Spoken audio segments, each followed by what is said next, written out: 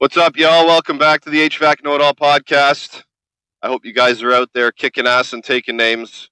Hope you guys are learning daily, and I hope you guys are progressing along. Just remember, guys, this trade, the HVAC and refrigeration trade, it's not for the weak and the weary. It's for the strong-minded and the strong-bodied.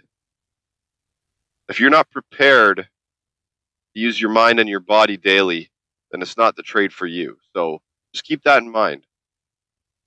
All right, I got a story for you guys today before we get into the meat and potatoes of the podcast.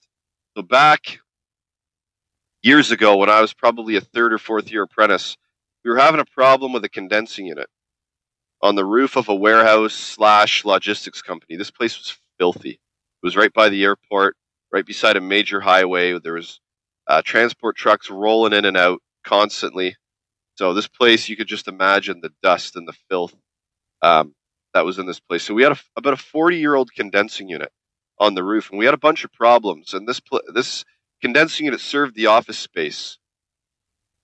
So it was air conditioning for the office space. And every once in a while, the compressor would trip on the motor protector. And this was in the dead of the summer. It was hot as F, okay? And the customer had enough. We had to figure out what the hell was going on with this thing. So what we did, we went onto the roof and we started to ohm out the thermistors in the compressor. Now, the thermistors were acting as sensors. The way thermistors work is they're temperature-sensitive resistors that change resistance as the ambient temperature around it changes. Okay, and the way you check them is you got to get a chart from the manufacturer. So, for example, at 75 degrees Fahrenheit, the resistance of the thermistor should be X. If it's not X at that temperature, then that thermistor has a problem. So we pulled the cover plate off. We checked the thermistors at the temperature that it was outside, and they weren't reading correctly. The thermistors were defective. So what do you do in that case? Well, you got to either replace the compressor or you have to bypass the motor protector because the thermistors are embedded inside the compressor.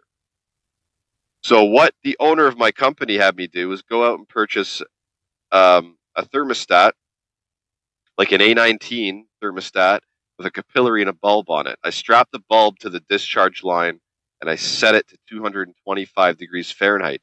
So anything above 225 degrees, that compressor would trip out. That was our way of protecting the compressor. Now that's a bit of a magic number, 225 degrees. And I'm going to get into that during the podcast. So in this podcast, we're going to talk about compressor overheating, and we're going to talk about the 3 ways that compressors are cooled. This is the HVAC Know It All podcast. I'm your host, Gary McCready.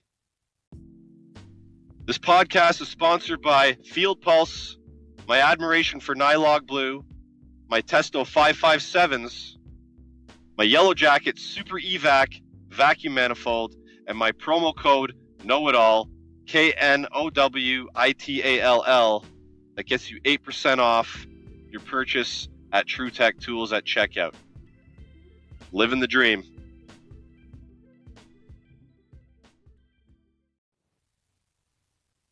So compressor overheating is one of the major causes of compressor failure. Now, there's a bunch of ways a compressor can overheat, but there's a surefire way to know if it's overheating, and that is to go directly to your discharge line and take the temperature. Okay, you want to take the temperature as close to the compressor as possible, a few inches away, maybe 6 to 10 inches away from the compressor. Take the temperature there, all right? If your temperature is anywhere near 225 degrees or approaching that, then you've got a situation where you have too much heat in that system, and that compressor is going to overheat. If the compressor overheats, that means the oil will overheat. So all the literature that I've read and everything that I've learned through the years that I've been in this trade is that the discharge line temperature, let's say it's 225 degrees. Well, the actual temperature of that discharge gas leaving the compressor internally could be 75 degrees warmer. Okay, so that puts you at that 300 degree mark, which is no good. Mineral oil will start to break down at 350 degrees. Before that, it actually starts losing its lubrication film.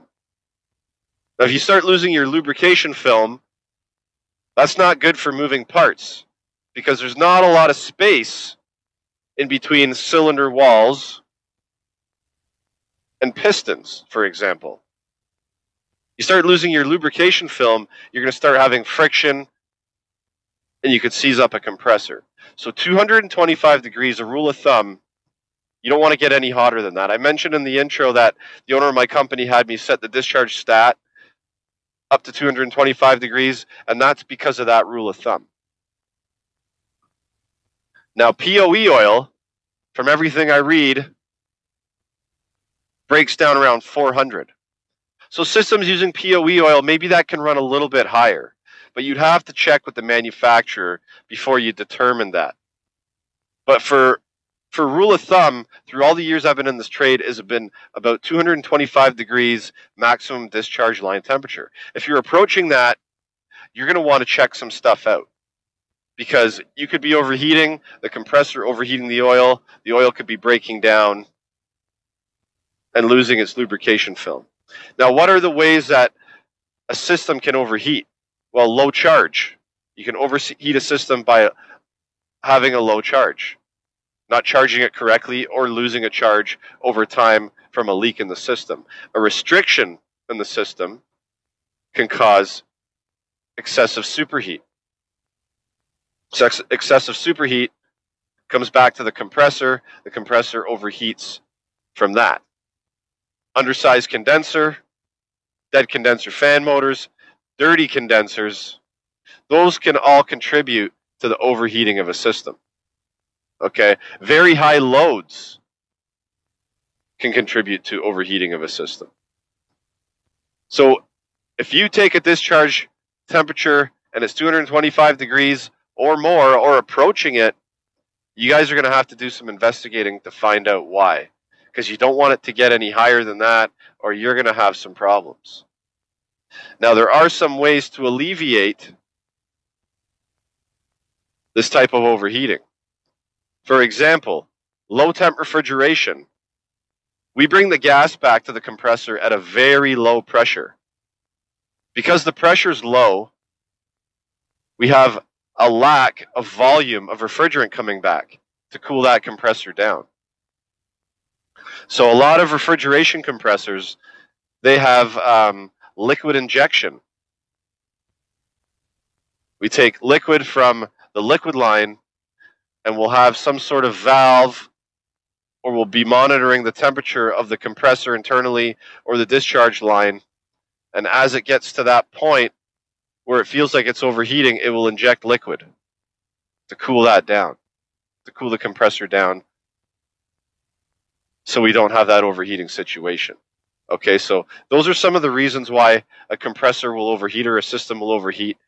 And if you're approaching that 225 degree mark on the discharge line, guys, check out what's going on with that system.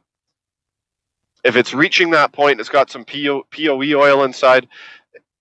Like I said, POE oil breaks down at a higher temperature. It's always a good idea to call the manufacturer and find out what their specs are, what their ranges are, how that unit can operate under those conditions.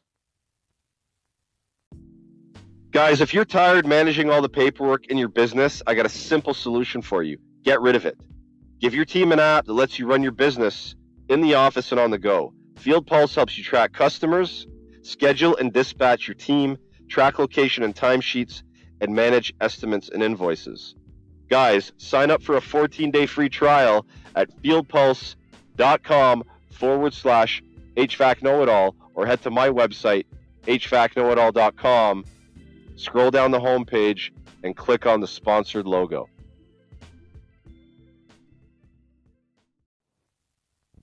So there are three main ways we can cool a compressor.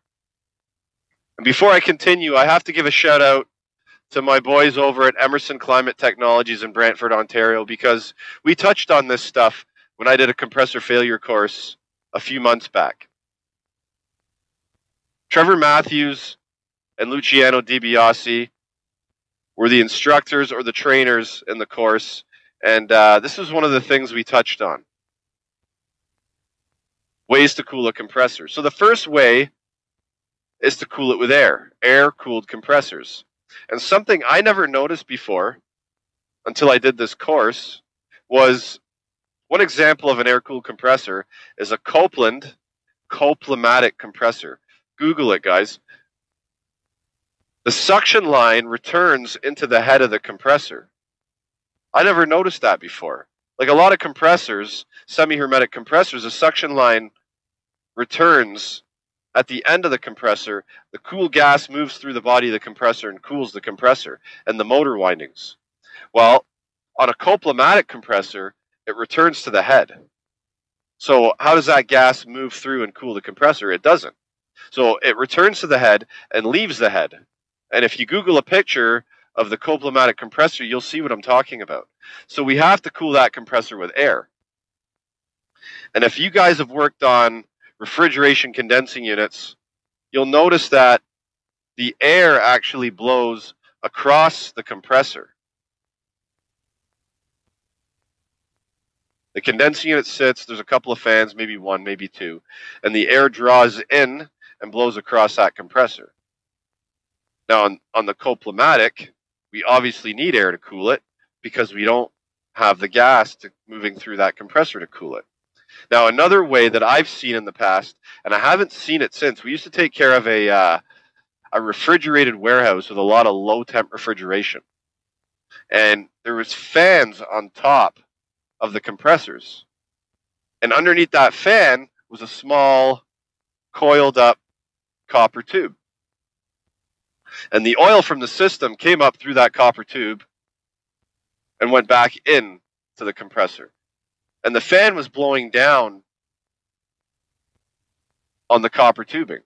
It was cooling down the oil. So this was another form of cooling a compressor with air. Although we were cooling the oil, so the oil wouldn't break down.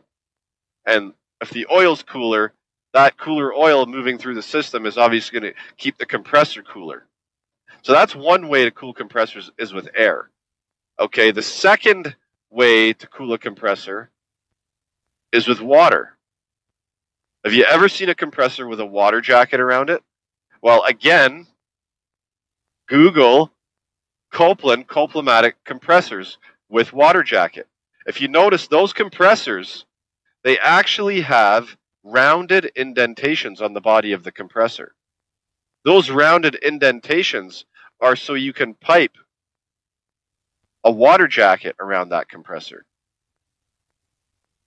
Now, how that's done in different cases might be different.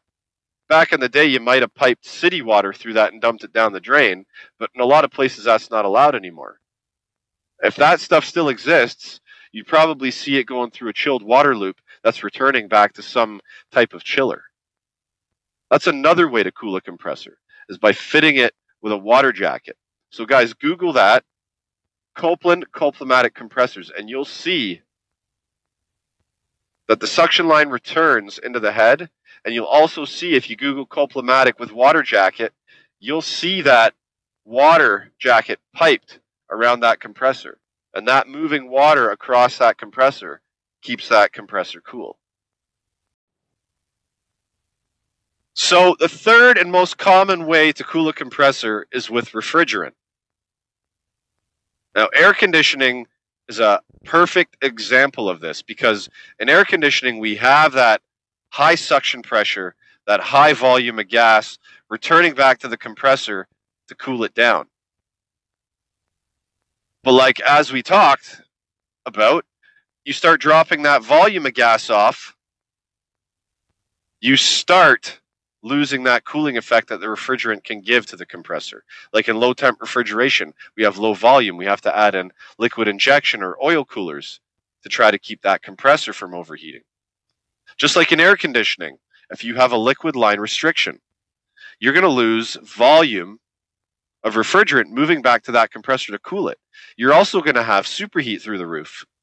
So that superheat, that high superheat coupled with the low volume of gas is a disaster for your compressor. Okay, so this podcast was short, guys. But listen, we don't need to have long, drawn-out podcasts to have good information. We don't have to do that. We touched on some good stuff. 225 degree. Rule of thumb. That is your max discharge temp. Like I said, rule of thumb, reach out to the manufacturer if you're getting close to that or higher than that to see what their specs are. Mineral oil will break down at 350 degrees Fahrenheit. POE oil breaks down at 400 degrees Fahrenheit. We have air-cooled compressors, water-cooled compressors, refrigerant-cooled compressors. And as the refrigerant volume drops off, the cooling effect from that refrigerant also drops off because of the low volume returning back. This is all good stuff. One point I want to touch on, which is actually pretty important and something we did today, before I get going here and ride off on my pony. If you guys pick up recovery cylinders from a supplier and you're going to recover gas from a system into it and then reuse it and put it back into the system, make sure you check that recovery tank is in a deep vacuum. If it's not, you're going to have to pull one. I picked up 200-pound cylinders this morning actually, and I put my micron gauge on it, my Testo 552, and it was above 20,000 microns in the tank. We were going to recover good refrigerant, put it in that tank, and put it back in the system. Now, if you're going to pull a good vacuum on a system, what's the point of doing that if you're going to put gas back into the system that may be contaminated because your micron level hasn't reached low enough in order to safely say we got no moisture or no contaminants in that gas? So I stuck my micron gauge on, hooked up the vacuum, and ran the thing for an hour while we worked and had coffee and whatever. But we brought that tank down to 500 microns before we added gas to it. It's really important, guys. If you're going to pull a good vacuum on a system, you better pull a good vacuum on your recovery tank. So that's the podcast for today, guys. I hope you learned some stuff. And I hope you'll go out. You'll take notice of the way compressors are cooled. I hope you'll take notice of your discharge line temp to make sure we don't have any overheating. And I hope you pull a vacuum on your brand new refrigerant recovery cylinders to ensure you're not contaminating your gas that you're recovering. Have an awesome day, guys. Happy HVACing.